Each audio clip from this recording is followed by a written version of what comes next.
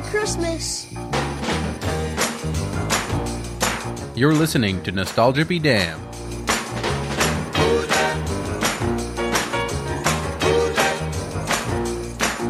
Hello, everybody. My name is Zach. I'm Brandon. A.K.A. DJ Pigeon Boy. You're listening to Nostalgia Be Damned, the show where we take some of your favorite movies from the 1990s to the early 2000s, early to mid-2000s, I would say, and we look at them objectively, take off some of the rose-colored glasses you might be wearing about these movies, and throw bricks at them from a 5-story building. 4, to be exact. 4 or 5, it doesn't matter. That's what happens. That's if you're talking about the movie We Are, which is 1992's holiday adventure family comedy, Home Alone 2: Lost in New York. Oh yeah, you just want to put your hands on your face and scream in a mirror, dude. Yeah, no, really. All right, we chose to do the sequel because Home Alone, in my opinion, is a pretty damn good movie. I wouldn't say it's a holiday classic, but it is entertaining for the most part. I think it's, that's a movie that we kind of look at as what it is. It's a kid's movie, but also, you know, there's some funny things in there for adults, but it's also a really hard movie to kind of pick out things that you don't like about it. I think that movie holds up, and I think we're kind of in agreement about that. I think so. Home Alone 2, on the other hand, way more Christmassy. Yeah, way more Christmassy, and also just way more of the exact same goddamn movie. This is the Hangover 2 of holiday comedy movies. It really is just a carbon copy sequel where they try to recreate every joke from the first one. Anything that anyone liked in the first one, they just say, we got to do it again, but less successful. Yeah, and we just want to remind everybody, this is our first of, how many Christmas movies are we doing? 4 Christmas movies. Very excited to get this one underway. Brandon, tell us about your history with Home Alone. Home Alone 2 was a movie I watched quite a bit, obviously around the Christmas season. Home Alone itself is a movie I've watched every year since I was probably, 5 or something, every year at Christmas time for the past 25 years of my life, whatever. Mm-hmm. So I made an announcement last week that you didn't really like, that I believe, and I don't have numbers to back this up, but I do believe that I've probably seen Home Alone 3 more than I've seen Home Alone 2. So weird. Insanity. So weird. But I've seen Home Alone more than either of those two. Yeah. I think I've seen Home Alone 3 one time in my entire life, never bothered to watch it again. It's really good, dude. Yeah, that's debatable. Directed by Raja Gosnell, who actually edited this film and the first film. He also directed Scooby-Doo, the old Gosnell. But we're not talking about Home Alone 3, which, by the way, has a 30% on Rotten Tomatoes. We're talking about Numero Deux, which has a 27% on Rotten Tomatoes. Ooh. And a 6.6 on IMDb. Now, the first Home Alone, again, we mentioned last episode, I thought it was much more highly regarded among critics, but it actually only has a 62% on Home Alone. 62%, that's really not too bad. Not surprised that this one got a 27 on Rotten Tomatoes, although, who knows, maybe that's debatable. Maybe I liked it more than that, Brandon. Yeah, it may be. So these first two movies were fucking huge box office hits. So this one had a $20 million budget, made 173 in the United States and 358 million worldwide. Wow. It was huge. That's it was 1992. For the year for 1992. That's 1992 movie, too. That movie made bank. Yep. Oh, gosh. So the top 5 that year, actually, Aladdin, Home Alone 2, Batman Returns, Lethal Weapon 3, and A Few Good Men. Wow. Pretty decent year. Now, other family films that were out during the year 1992, we have Honey, I Blew Up the Kid. All right, Beethoven, The Mighty Ducks. Oh, my God. Three Ninjas, Fern Gully, and a personal favorite of mine that actually ties in with this episode quite well, The Muppet Christmas Carol. Oh, I do love Michael Caine. Dude, yeah, that's I do a good love damn, that that's movie. a goddamn good movie. And also, out of all those movies, I don't want to rewatch Mighty Ducks. Mighty Ducks 2, though, I think would be a great standby. Really? I don't think I've ever seen Mighty Ducks 2, honestly. What? D2, dude. Wow, revealing. But we're getting sidetracked. We are. So just a little bit about the history of this movie. Macaulay Culkin was actually paid $4.5 million to star in this film, which is the biggest salary ever for a 12-year-old actor. Oh, my God. And I was thinking about this. Has it been rivaled? Can you name other child actors that are as revered as Macaulay Culkin was in the 1990s? Dakota Fanning, maybe? Maybe back in the early 2000s, I Am Sam, but not now. I'm thinking maybe that Jacob Tremblay kid from Room and Wonder and whatever. He's making a name for himself. But honestly, I can't think of a kid that young. I'm talking 12 years old, that 10 to 12. I can't think of any actor that is working today that rivals what he had in the early 90s. He was fucking king. No, I mean, he was all over the place. Every kid, for some reason, wanted to be Macaulay Culkin. Well, little did he know that the following year he'd star in The Good Son in 93, which would kind of torpedo his career. Like, a lot of people, after watching that movie, saw him as a weird, fucked up, dark kid, because that's the movie he stars in with Elijah Wood, of course, where he, tries to kill his cousin. Yeah. Pretty sweet. And his mom, And he gets too. thrown off a fucking cliff at the end, dude. That is hilarious. Spoiler alert. But yeah, really, after Home Alone 2, he did The Good Son, he did Richie Rich, which really wasn't a big hit, and then, of course, The Pagemaster, which we've covered. There's an episode which is a great film. It's not a great film. 78 minutes of shit. No, but anyway.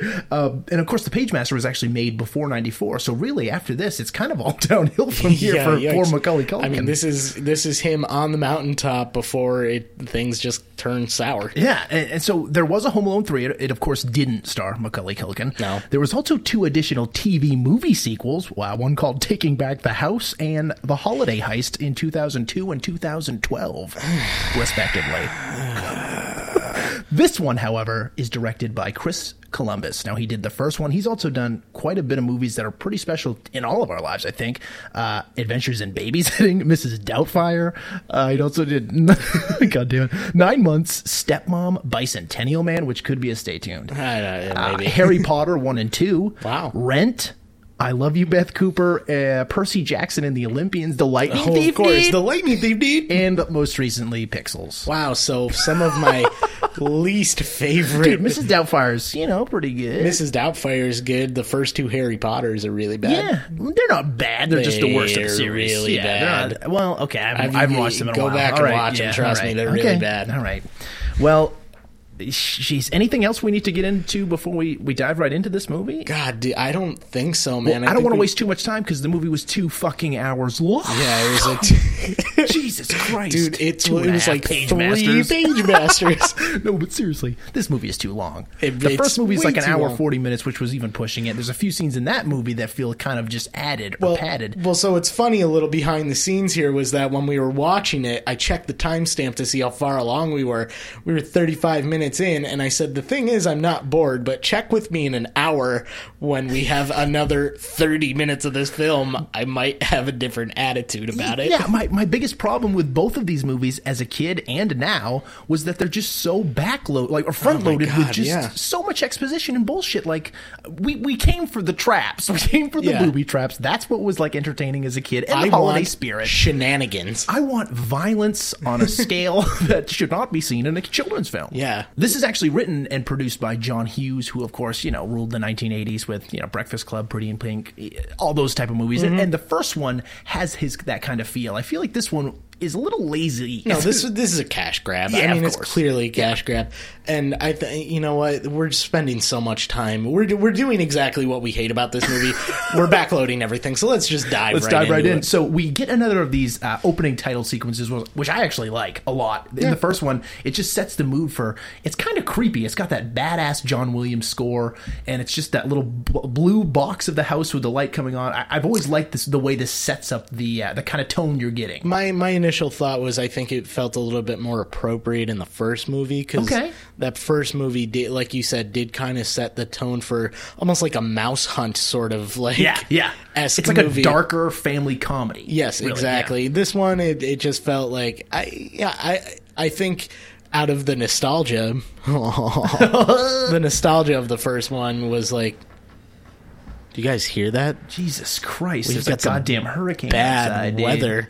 Yeah, this one, it just, I don't know, it felt a little tacked on. They probably could have done something a little bit different, I think, in my opinion. But you're right, it is still kind of cool, though, regardless of what I think. I'm kind of a dick. You are kind of a dick. But John Williams' score, that's fantastic. I can't be a dick about that. I mean, the guy's brilliant. Some of the most iconic scores of all time, and this one is no different. And one of my favorite holiday movie scores ever. Mm-hmm. Carol of the Bells in the first Home Alone is fucking, like, very good. Goosebumps, like, really good. Anyway, so once again, this goddamn white privileged family is going on another extravagant trip. These people are the worst. They're fucking loaded, and they're all assholes. Everyone in this movie is a selfish dick. Yeah, they really are. And first of all, let's just get through how many people are actually in in this family. Good God. How many fucking kids do they have? I don't know. It's like, and then it's like a second family that's also loaded with kids. It's like 14 people going on this trip. Uncle Frank and his wife, and again, all these kids, all these people are returning. This is 2 years after the first one, so they got the entire cast back. I don't think anyone is recast, honestly. Oh my God. Which is kind of impressive, but at the same time, who gives a shit? I mean, because they're also like, in this one in particular, the first one gave them kind of that like introduction scene to kind of give you a little bit of what each one was about. Who was who? Yeah, who was who at least. This one, they're in this for maybe 3 minutes. The family itself, I mean, you obviously get the parents quite a bit. Yeah, I was going to say there's really 3 characters that you need to know. There's the mom, there's Buzz, the oldest brother, and then there's Kevin, which is, of course, Macaulay Culkin. Yeah, and there's the dad, Peter, who's played by John Hurd. Yeah, whatever. Again, a great cast, and we'll get into my favorite actor of the bunch, Joe Pesci. Joe Pesci. Exactly. No, but Joe Pesci and Daniel Stern, of course, play the wet bandits. In this movie, though, they're the sticky bandits, but we're not there yet. So they're leaving, and of course, some mishap has to happen in which their goddamn alarm clock gets reset yet again. Yeah. And for some reason, they don't. Don't wake up with their alarm to get them to the airport. Just backtracking a little bit, Kevin and Buzz get in a fight at the holiday concert. This is hilarious. Yeah, I'm glad you brought this up. Buzz does something stupid. Kevin's got like a solo, and Buzz has got like 2 candles, and he's like making like bunny ears or something. 2 plastic candles, and the dude. audience is going nuts.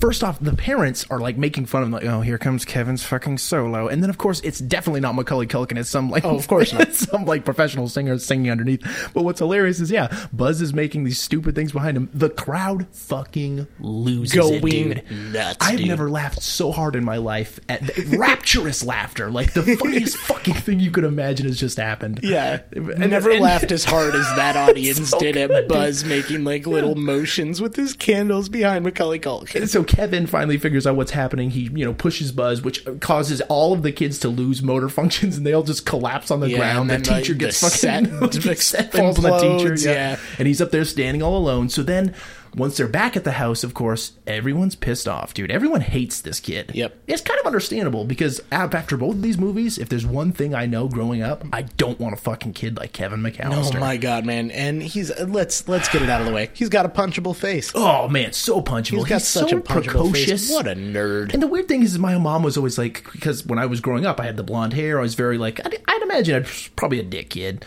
She'd always like, oh, like, just like fucking him, you little dick. And then I don't think my mom loves me anymore. Well, I know I don't. Anywho. So, Buzz does sort of a fake apology to the family that they buy because he's fucking Buzz. He's awesome. Buzz is awesome. Buzz dude. is fucking Buzz, your girlfriend. Sweet, woof. Yeah, right? And Macaulay Culkin, he's finally had it, dude. He's, why don't you guys believe me? Blah, blah, blah. That kind of shit. Long story short, he doesn't apologize. He kind of gets into it with his mom saying like, you know what, I wish I could just spend this Christmas by myself like last year or something like that. Yeah, and so while it's been 2 years, since the production dates, this is technically the very next year. The very next year. Which makes you, these parents are fucking terrible horrible. People. Terrible people. How do you do this 2 years in a row? Even if you try. You should get your 17 children taken away. Yeah, no, DHHS needs to make a call. So they go to bed mad, which you're never supposed to do because guess what, dude? They wake up, they're late, they're scrambling. We did it again! Oh, that's right. And no, they go, we did it again! And then they stop and look at the camera and just go, ah! They scream. Away. By the way, without jumping ahead too far, they break the fourth wall 4 times in the first 20 minutes of this movie. Yeah. 4 times I counted. They're breaking it more than Deadpool, dude. Yeah, it's really bad. So anyway, there's this whole like scramble around to get ready montage, and then they're in the van, and she's like, "Where's Kevin? Where's Kevin?" And then he pops out of the front seat. He's in the front fucking seat, dude. Thankfully, I fucking take care of myself because you guys are terrible parents. Because you guys are bad people.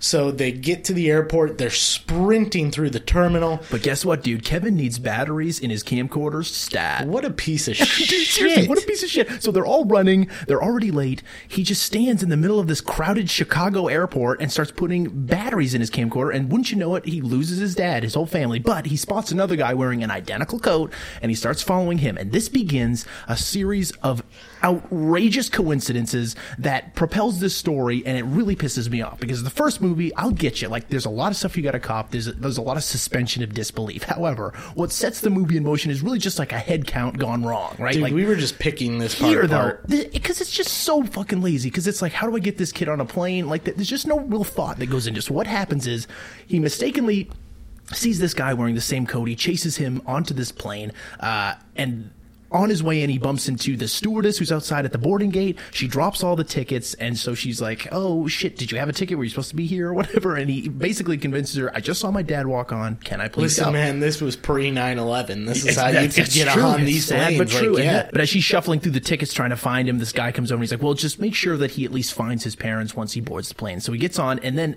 for a second time mistakes the same guy who just happens to have his back turned at the exact moment. He's like, oh, that's my dad. And she's like, okay, go ahead and sit down. He sits down, and there's happens to be a fucking French guy sitting next to him, so he can't ask him any questions along the plane ride. Yep. Then he lands in New York, and here we go, dude. Guys, I try not to be like pissed off because it was just literally like, come on. seriously, it was... it just the whole thing, and the parents are like, oh, he must have gotten on at some point because, of course, there's 14 people with them, so they can't keep track of all of them, apparently. Yeah. So, oh, God. So, Kevin, wouldn't you know it, guys? He's not on the fucking plane to Miami. He's on the plane to New York, dude, and he gets Home Alone lost in New York. My son is home alone, too, lost in New York. One thing we did fail to mention, too, was that the Chicago Sun newspaper, we had a cutaway really quick of, dude, the top headline, the wet bandits have escaped from prison. During a prison riot. During a prison riot. That's right, because we then cut to Harry and Marv arriving in New York City. I was just gonna say, I wanted to actually go back, dude. I was gonna take it again, and you fucked me. Thanks a lot, dude.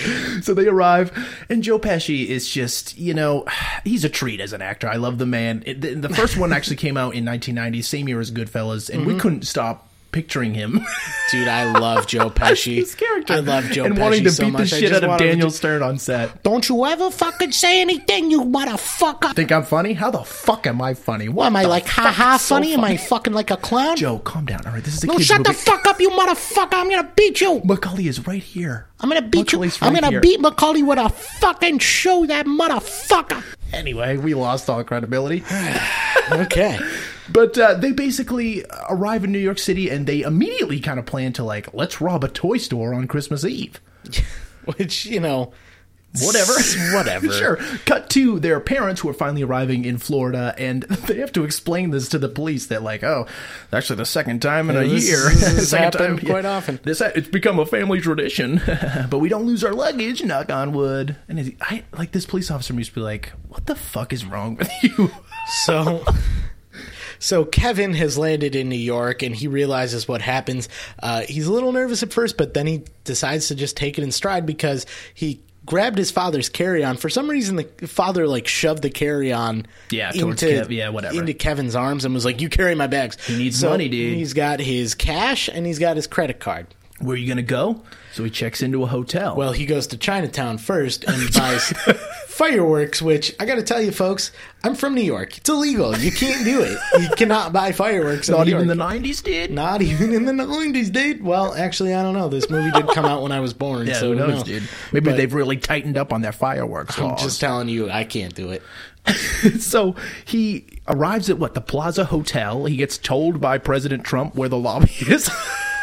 That's Kevin, true. it's that way, Kevin. It's that way, Kevin. Excuse me, I have to go grab a woman. What if he also bumped into Obama at the same time? And I was like, Kevin, lobby, down the road. Right down the... Merry Christmas to you, and... Shut up. Show us your certificate. Shut the fuck up. Were you actually born here? I don't think so. Don't This lie is my to me. hotel. Get the fuck out. So, yes, the president tells him where to go. So he winds up eventually just kind of conning the staff at the Plaza Hotel into renting him a room with his father's credit card. There's a few characters I do want to mention, one of which is Rob Schneider. Rob Schneider is a bellboy. Yeah, his name is Cedric. He's got some tall 90s hair, too. It Oh, is man, he's thick. rocking the 90s hair. The better actor, Mr. Tim Curry, he kind of plays, he's either the manager, I guess, of this hotel? Yeah, or the concierge, maybe. Concierge, I yes, don't know. yes. And Curry seems immediately suspicious of Kevin, like, what the fuck's this kid doing here? Which I get it, like, he's a kid walking alone, but he immediately is like, There's a kid walking something's in happening. the plaza with a credit card. Yeah.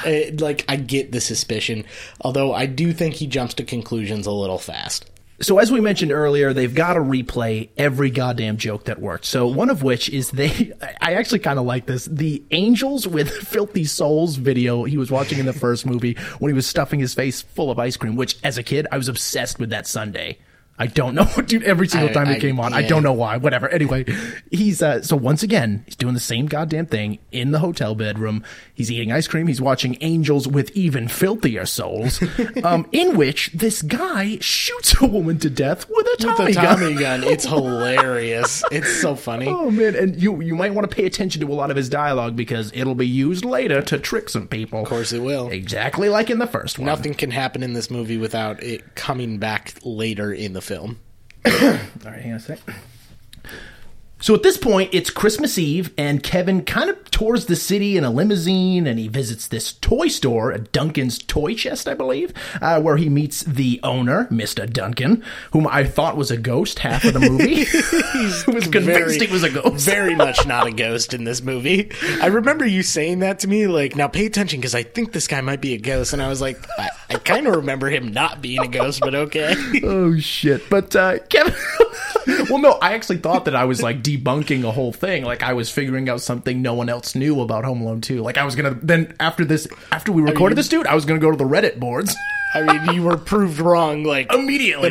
Well, I mean, it was an hour later. An hour later. All right, in the watching, you were proved wrong. So Kevin learns, basically, that all the money that this store is going to be making is going to go to charity, and he strikes up kind of a little friendship with this guy, Mr. Duncan, who he gives the guy... Macaulay Culkin donates $50 to the store or whatever. He's like, oh, the kids need this more than I do. And then he's like, you know what? I'm going to give you 2 free turtle dove ornaments. That's not free, guy. He just gave me $50. He just gave me whatever. $50. So he paid $50 for tree ornaments. But but these gifts are important, okay? Because he tells him, you know, you hold on to the turtle doves are the symbols of friendship or some bullshit, and you give one to one, and you keep the other, and you'll be friends forever. Hooray! Birds, dude. Birds, dude. We'll get into birds. Dude, the odds are inconceivable about the next few series of events because Marv and Harry keep running into Kevin accidentally throughout New York City. They find him, I think, 3 times in this movie by happenstance. What do you think is more probable, that the same people run into each other in a completely different city, in the biggest city in the country, or that they can train oil drillers to become astronauts in a week? Fuck you, Ben Affleck. Shut the fuck up, Ben!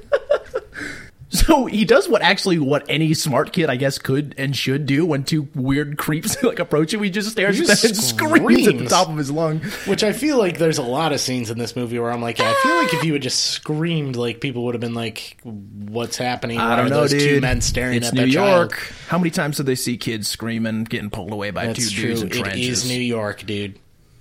So Kevin, back at the hotel, winds up using the Angels with Filthier Souls to kind of trick the hotel staff because they're convinced at this point that something's fishy, something's clearly off about this kid. He's stolen the credit card, so they chase him up to his room, and instead of following him into the bedroom, he just starts playing the Angels with Filthier Souls, and they think that someone is talking to him and threatening them with a Tommy gun. And that's how he manages to escape. Yeah, no, the second half of this scene is kind of stupid, but there was some genuine laughs when he does the whole thing because in the scene, in the movie that he's watching anyway, the black and white movie, he's talking about how this woman has made out with everyone in town. You've been canoodling people all over the town. All over town. You smooched my brother, whatever.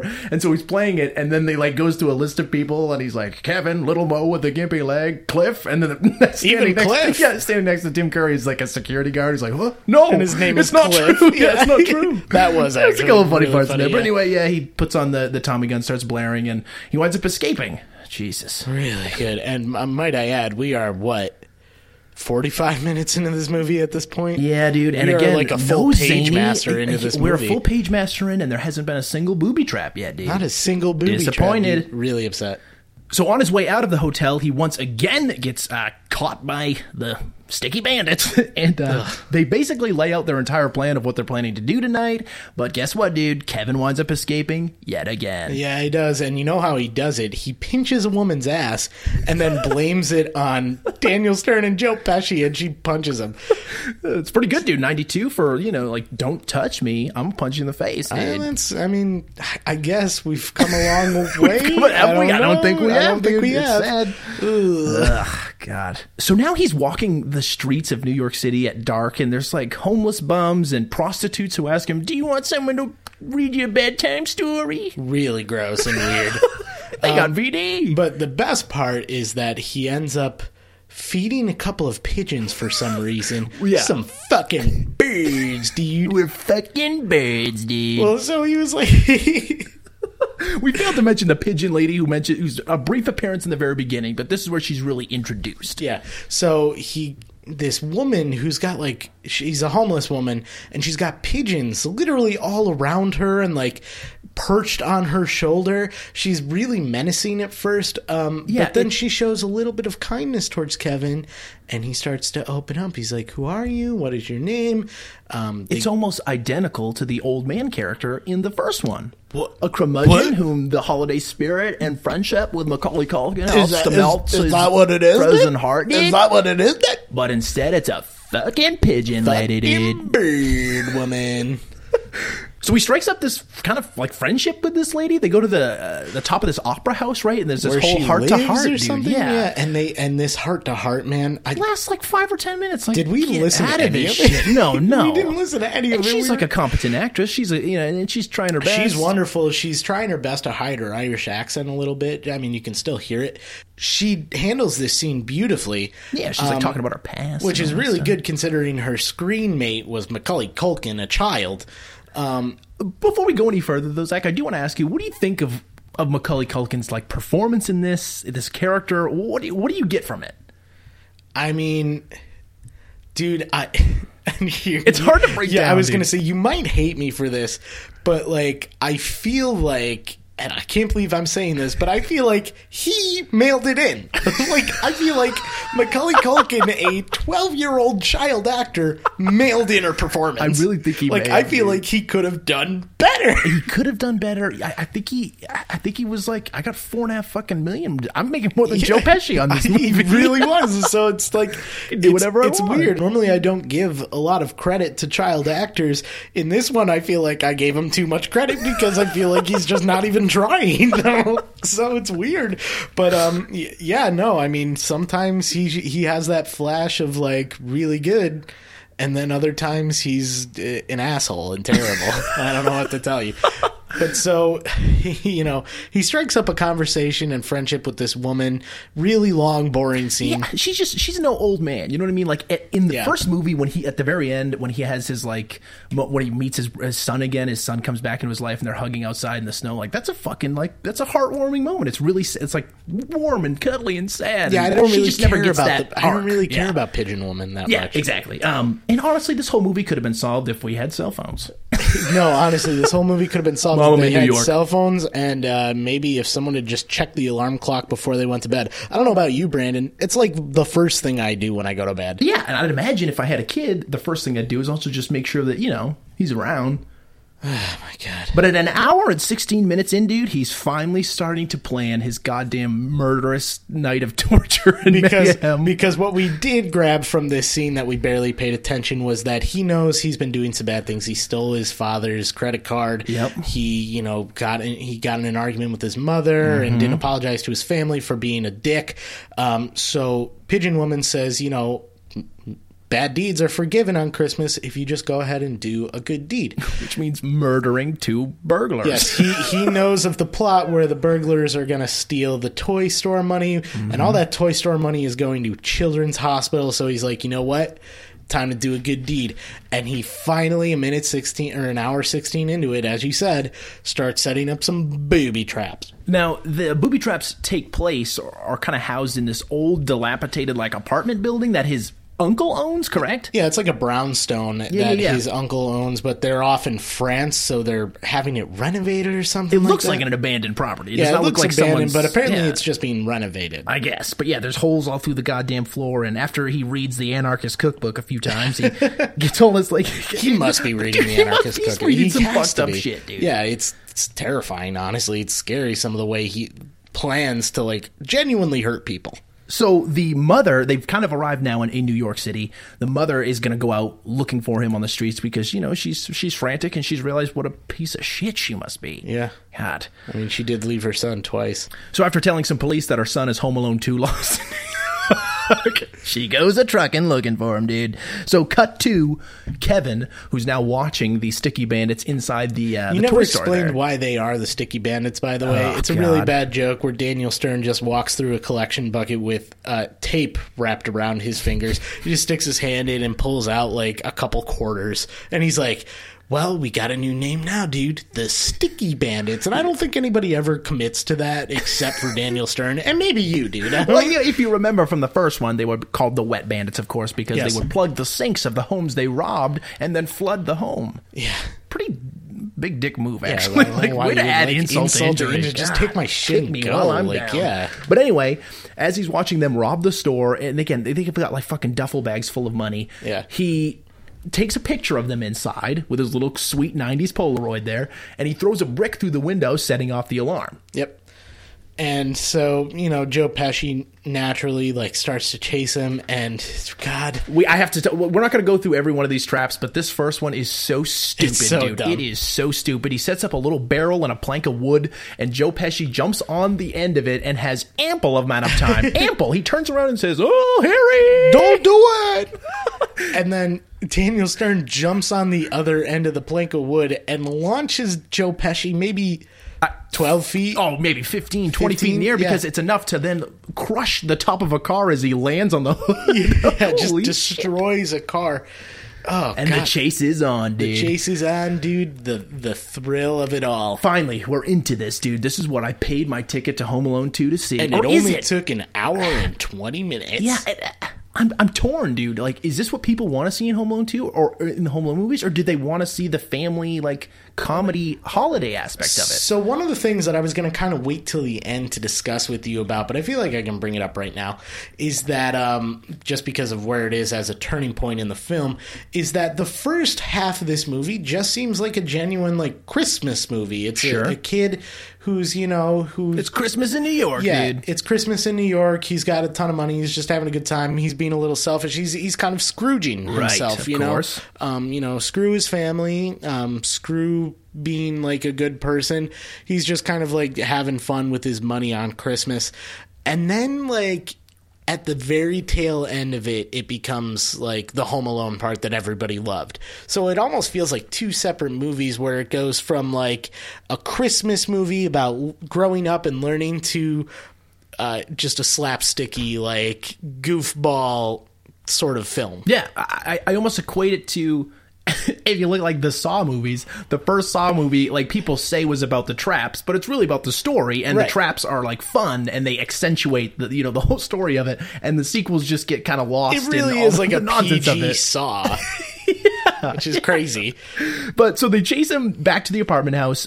He's already on the roof, and this is where he kills these guys 10 times over. First off, he chucks 4 bricks into Daniel Stern's face from a 5-story building. A 5-story building, dude. He'd be dead, dude. Brain damage at the least. Oh, very. Yeah, I mean, just it, and like it looks violent too. It does, like everything. I will admit, a lot of Yeah. these look painful. That's what's crazy. So half of the sound effects are like goofy, cartoony, like spring boing sounds, and then the other half are fucking brutal, like Yeah. realistic Or like, sounding, like really hard to watch. Yeah. So I'm gonna rattle through some of these traps, all right? Yeah, Because I wrote a please. lot of them down. But so Daniel Stern gets industrial staples in his face, butt, and dick. Yep, happens. Pesci gets a suitcase full of tools dropped on his head. And how did Macaulay Culkin even get that up there? It's like 30 pounds of tools. Dude, he's a little devil. I don't know what to tell you. He's a little bastard. Jesus. Stern then gets electrocuted after having a shelf full of paint cans fall on top of him. Then he get... Oh, this is after he fell through the hole in the ground. Oh, yeah. Just because he didn't look Yeah, I'm not even counting falls, dude. If I counted falls, we'd be here for days. But so then we get the old blowtorch again. However, we got to up the ante. So Macaulay Culkin has had the foresight to pour kerosene into the toilet bowl because he knew Joe Pesci was going to put out the fire on his head. This is so fucked in up. the toilet, and like the whole house, like the whole first floor just goes. Yeah. Joe Pesci's head would either be exploded or just caught on fire. First of all, and he'd be that dead. whole apartment is on fire now. It's all just old wood and like paint. And Joe Pesci's dead. Like, Joe Pesci's dead. Daniel Stern dies in the fire.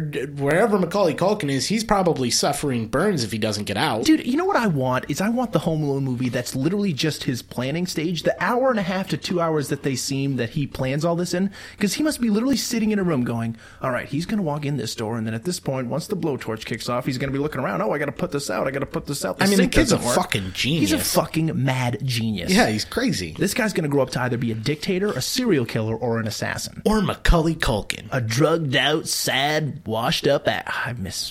What do I though? Do you? Do I Does though? anybody really miss Macaulay Culkin's acting? Ugh, man. So let's get back into this, dude. Either way, both of these guys should be dead at this point. Stern then gets a 100-pound bag of, like, I don't know, dry concrete or something dropped on like his head. powdered His neck concrete. should be broken. They both get a steel beam to the face. Then they climb down this rope off the 5-story building, which is doused in kerosene, which Macaulay Culkin, of course, has got to light on fire. Yeah, of course, which is the actual torture, like actual, like That's on, like, wow, fucking, that's- like, yeah, they did that in, like, prison camps or some shit. Like, yeah, that's dark. like, that's scary shit. So they drop the 5 stories, land on some goddamn boards, which then send some paint cans of varnish on their body. You think that would burn, right? Ugh, Oh my god, damn and it. it's smelling poisonous and noxious. They're probably high from the fumes. This whole sequence lasts about a half hour. Macaulay Culkin finally runs away, slips on ice though, dude. Yeah, gets a little bit of his own Gets a taste little of his bit- fucking medicine, And dude. I gotta tell you, after watching this kid just beat up on Joe Pesci and Daniel Stern Yeah. for a half hour, I kind of felt good about Exactly, him. Like, that's what you slipping get, on you the little ice. motherfucker, you. That's what you get, you motherfucker. How's the ice? I gotta fucking kill you. I'm gonna put your head in a vice. You dirty motherfucker. Jesus, Joe, you've got to calm Joe, down. please. He's a kid. Oh man. So yeah, they take him into the the Central Park or whatever. It's dark and creepy, and Joe Pesci again, like in the first one, is going to kill this kid. He plans on legit murdering. He's had a gun on him the whole time. Yeah, and this blew my goddamn mind. He pulls out the gun, which is now covered, of course, in varnish and oil and paint and all this other shit, so it won't work. But like, immediately he should have shot this kid. You know what I mean, dude? Yeah, but he has to shit talk him a little bit first. Yeah, I mean, I get that, but But in the time span of him shit talking Macaulay Culkin, Pigeon Woman, she arrives. here we come, dude. We're fucking birds, dude. She throws pigeon feed all over Joe Pesci and Daniel Stern, and then of course New York City's pigeons just come down and start eating them. And you know Chris Columbus was like, dude, this is my tribute to Hitchcock. This is Yeah, my tribute yeah. to the birds, They dude. swarm him all around, and then Daniel Stern delivers that. I really do like his scream. He did it in the first one when they put the tarantula on his face. It's just this high pitch, like, I can't even, no one could recreate it. It's Oh my fantastic. God. But, yeah, dude, they're evaded. They're evaded, so Macaulay Culkin lights off the illegal fireworks he's bought, runs away, and the police catch them, and for no reason Daniel Stern just reveals every bit of their information. plot. Yeah, Yep. like, and we're the sticky bandits. we're the sticky bandits. Yeah, great joke. Good God. So he goes, Kevin goes to the Rockefeller Center to see the giant tree. He has this whole thing with trees through the whole movie. Yeah, that he wants loves to- Christmas yeah, trees you know. or something. It's mentioned once. And so his mother, she's been putting her mind into where her kid would go, and she realizes, of course, that's where he'd be. So she meets him there, and it's really unceremonious and quick. She just picks him up, and there's a quick little back and forth, and then they're off. Like in the first one, when she gets home, there's that whole little scene where they're a reconciliation, a reunion of family Yeah. members, and here it's just kind of glossed over. Yeah. So while all this is kind of wrapping up with his family, we go back to the toy store where Mr. Duncan has looked at the rock that Macaulay Culkin used to set off the alarm, broke his front window, and he's left a note and said, like, I use this to catch the bad guys. I'll pay for it if you want. Just,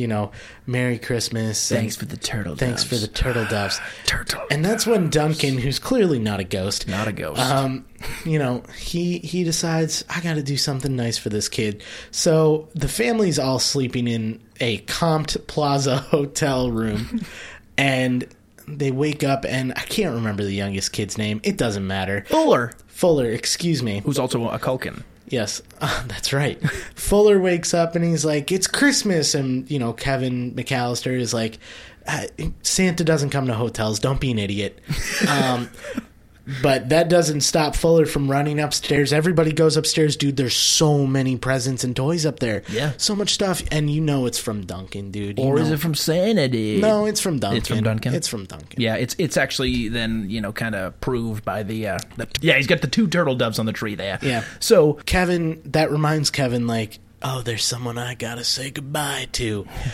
He walks down to Central Park. Again, unsupervised, snuck out, nobody knew he left. Yeah, they literally were like, hey, Kevin, you get to open the first present. And they hand him his present. He starts to open it, and everyone just tears into their stuff beforehand. And so literally don't look at him. Yeah, doesn't even open leaves. his present then. So he just leaves. And goes back to the park. He finds Pigeon Lady, and he gives her the turtle dove. And there's this really heartwarming embrace, and they're hugging, and they're like, I'll never forget you. Until, dude, Rob Schneider comes along and delivers the hotel bill.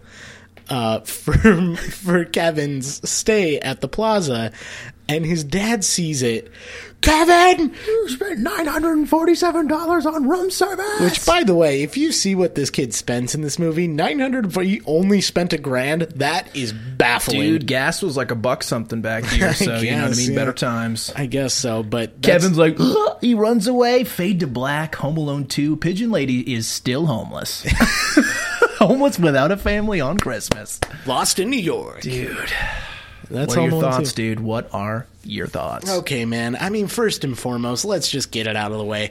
This movie is way, way, way, way too goddamn long. It is too long. It's way too long. We talked about the Pigeon Lady conversation lasted 5 minutes. A lot of the montages lasted too long. There was just a lot of goofy extra shit that went into this. A lot of extended dialogue scenes. And again, like you said, it's just backloaded. There's too much stuff that we want to see in this movie that just gets put off until the last half hour. Yeah. I get this movie is not about Joe Pesci and Daniel Stern, but honestly, I think they're criminally underused in this movie. I really do. I think that they probably could have had a lot more scenes. They could have had a lot more to do with this movie in general. They're really non-existent for the first half of this movie. You see them in 1 or 2 scenes, and then then they play a bigger role towards the end of it. But there's I mean, Daniel Stern, call him what it is, but Joe Pesci's a big star, man. He packs a punch. Tim Curry even, I think, is a little underused in this movie. And dare I say it, even Rob Schneider. Well, that's the thing is all these actors... I mean, of course, Joe Pesci, Tim Curry. I love those guys, but I don't like their characters. And no, Daniel, the sticky bandits in this movie are just they do that thing in comedies where the next one everyone has to be dumber. They have to be more bumbling. Yes, it's they don't become. They lose all sense of character at all. They're not people. They're fucking cartoons, and it's I feel it's strange because I can't feel anything towards them. They're not doing anything particularly funny, but I like the actors. Well, you know what I mean? That kind of wraps up into what I was going to finish with on my point, which is just overall this movie. Well, it's not terrible, and it's pretty well made. I will give them that. It's a pretty well made movie, but overall it feels like a sequel to me, just a cash grab. I felt like it didn't need to happen. I felt like there weren't enough ideas clearly for them to make a sequel. I mean, it's the same movie, just in New York. Yeah. And that's literally, like you said, it's the Hangover of Christmas children's movies. Yeah. It's the Hangover Part 2. And it's just to me, there wasn't really a point to it. And so I really couldn't really get into it. I couldn't get excited about it. Well, I did appreciate what I was seeing on occasion and what actually did go into it, because there's definitely heart in this in terms of people cared about making this movie, but the studio didn't. You know, and so, and to me, and I would argue that studios probably never care, but to this one, it seemed pretty obvious. So let's see, what was the original rating? 27? 27 on Rotten Tomatoes. You know what, man? Just because, like I said, while it's not terrible, but it's not good, I'll give it a 30. I'll just round up to a 30. Oh, you're going to 30? Yeah, Okay. I actually give it a higher rating than what it was given. Jeez, okay, because that's true. Because, Yeah. like I said, wasn't bored for like the first half hour Yeah. of this movie, but then by the hour mark, I was like, okay, when's it going to end? And realized, holy shit, there's another hour. Yeah. So again, it just suffers from being way too long and just not a lot of originality from the first one. Yeah, my biggest problems with this movie is, one, it doesn't... You said it is kind of Christmassy, but at the same time, like, there aren't a lot, like, there's no snow, and it's shot in New York. There's barely any snow in there, except for a few, like, exterior shots with in the park and stuff. I got news for you, bud. It doesn't snow that much in New York City. Oh, shit, dude. Well, I thought it was just because it was in the Northeast. Maybe they got some. No, not in Shit, New York Oh, City. yeah, not in December Not either, in New York probably. City, yeah. Well, fuck, dude. I mean, Well, it does snow there, it but doesn't just seem not very- that much. Yeah. I guess the basic point I'm trying to make is that the Christmas spirit doesn't seem heavily involved in the movie. The first one is very much centered around family and the holiday itself. And this one, I almost wish they would have either gone more Christmassy or gone the other route where it's like lost in the city. Yeah. And he really exploits the whole like kid with all this money, like he could do whatever he wants. And instead, there's really just that one scene with like, I ordered a lot of stuff off of room service, but like there's nothing And really like a exploited in the limo, limo. and I went to the toy store. Like, Yeah, that was it. And he Yeah. really doesn't even do anything at the toy store. Like, I get that arc would make a lot more sense if by the end of it he had done a lot more shit and spent a lot more money and been a little more reckless. Right. And so I almost wonder if they should have just made a Home Alone Lost in New York not set around Christmas time, and you could just completely Yeah. separate yourself from that, and it's just a kid fish out of water type of scenario. Well, so it's funny you say that because it almost seemed like they were scared to like the Yeah, whole no, they point were. of this. They were. The whole point of Kevin McAllister's arc in this is that he feels like he's been a bad person. Like he was mean to his mother and his family. Yeah. He was selfish and all of this. They didn't really commit to that though, because yes, he does like spend all of his parents' money without telling them that he's in New York City. But then he gets like to the toy store and he immediately donates to charity Yep. and children's hospital. And it's like, well, is he a bad person or isn't he? Yeah. And so I agree with you there. I just feel like they needed to pick a theme and just stick with it. And it didn't necessarily have to be Christmas. If you wanted him to be Scrooge, make him Scrooge. Sure. But you're right. I think a better story arc there probably would have been just like, no, he's just a rich kid who's like out in the city doing whatever he wants. Probably would have appealed to a lot more people. Ultimately, I think the characters in the first movie are better. The story's more concise and it's more contained just to that simple house. And I could cop so much of this movie if it just was written with an adult sense of mind, where a parent watching this movie doesn't have to literally throw their brain away with all the contrivances and coincidences. And it's just, the first movie was just a contained story with a simple mess up, I guess, that could happen to any family. Like, this could not happen. There's no fucking there's way no this way series this of events would happens to occur in anybody, this way. yeah. And so it's just, I don't know. I'm torn between, do they want this rooted in like a family setting, or is this more of a cartoony, slapstick, violent, dark comedy? Like, Right. I don't know. Bottom line, the first movie, in my opinion, gets like a 70, a 75. I really enjoyed that movie. I think it's a movie that I'll watch every Christmas from now until fucking croak. Home Alone 2, I'm gonna give it a 35. 35? I want to give it higher because I really wanted to like this movie more than I did. Like, with each passing minute, I kept like thinking, like, damn, like. Yeah, but dude, how many times have we watched a movie No, in this it's true. podcast and just been like, It's a I little wanted to like disappointing. that so much more? This one, and I feel like this is actually the case with a lot of these Christmas movies that we're going to be revisiting. Yeah.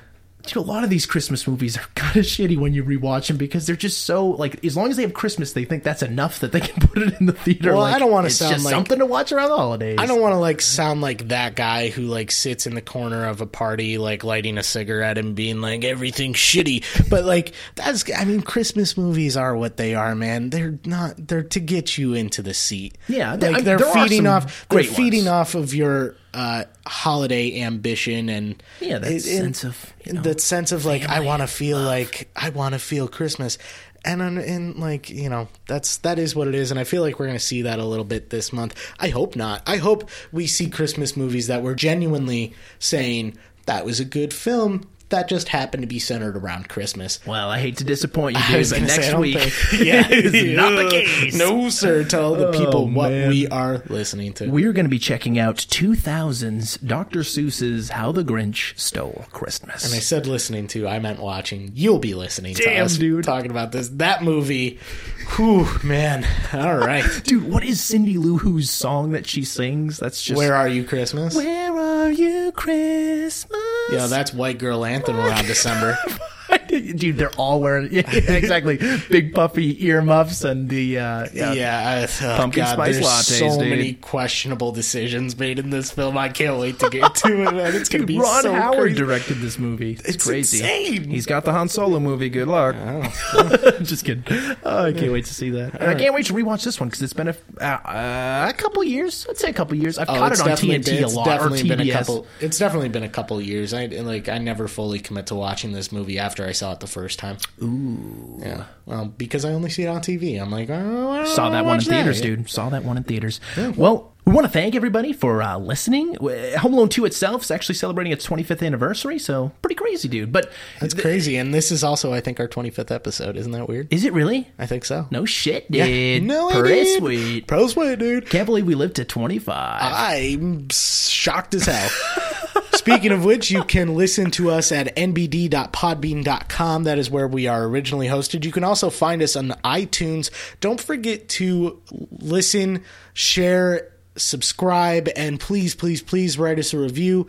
Just tell us what you think of the show, what we could be doing better, what you like about it. We just like feedback at all, just to let someone's listening out there in that big black void. Yeah, we like to know that we're not just talking to ourselves, that people are actually maybe listening to us. Anyone, please? You can also send us an email. Tell them what the email is, Brandon. It's nostalgiabedamnedpod@gmail.com. Send us some suggestions because we might use them later on. We just like to hear from people about movies. So Yeah, if you drop got- us a line. If you got any questions for us, we'd like to do a mailbox one day or a mailbag one day. Yeah, for sure. Ask us anything, and we might be able to answer it for you. We might actually maybe for the last episode, for the last couple of minutes of our December episode, we might chat about maybe some of our favorite Christmas movies, some of the good ones you ought to check out this That year. would be nice. All right, so that really kind of does it for everything else here. Let's just go ahead and get the plug out of the way. Brandon's favorite part of the podcast. Brandon, so a lot of people are investing in these security systems for their homes because they want to stay safe. Sure. It's a scary world out there. Especially around the holidays. Absolutely. But there's a couple problem with these home security systems. One, they're pricey. They are really expensive. And two, you got to let somebody in your home to install these, and they got to know the code.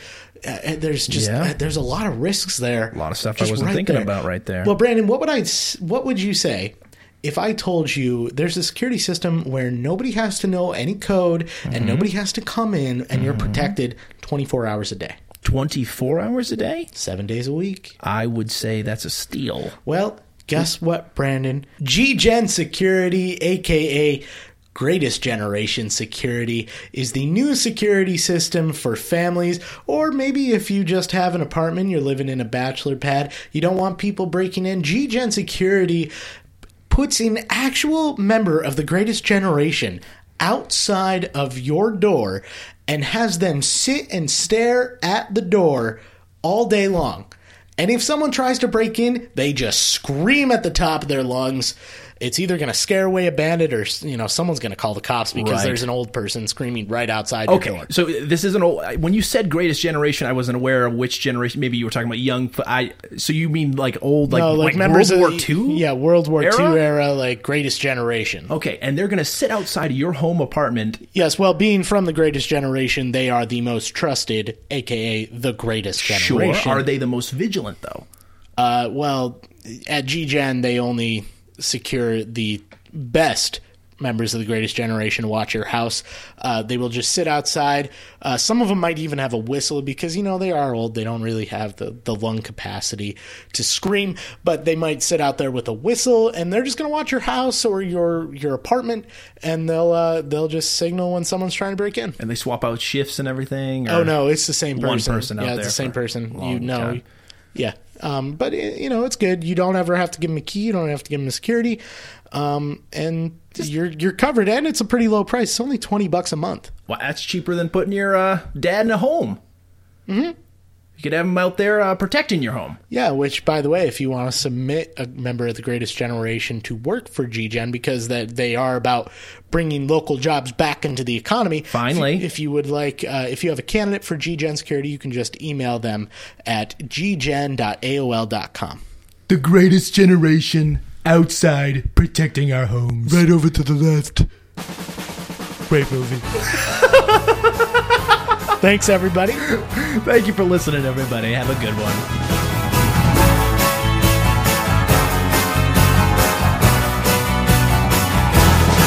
Well, it's Christmas time again. Decorations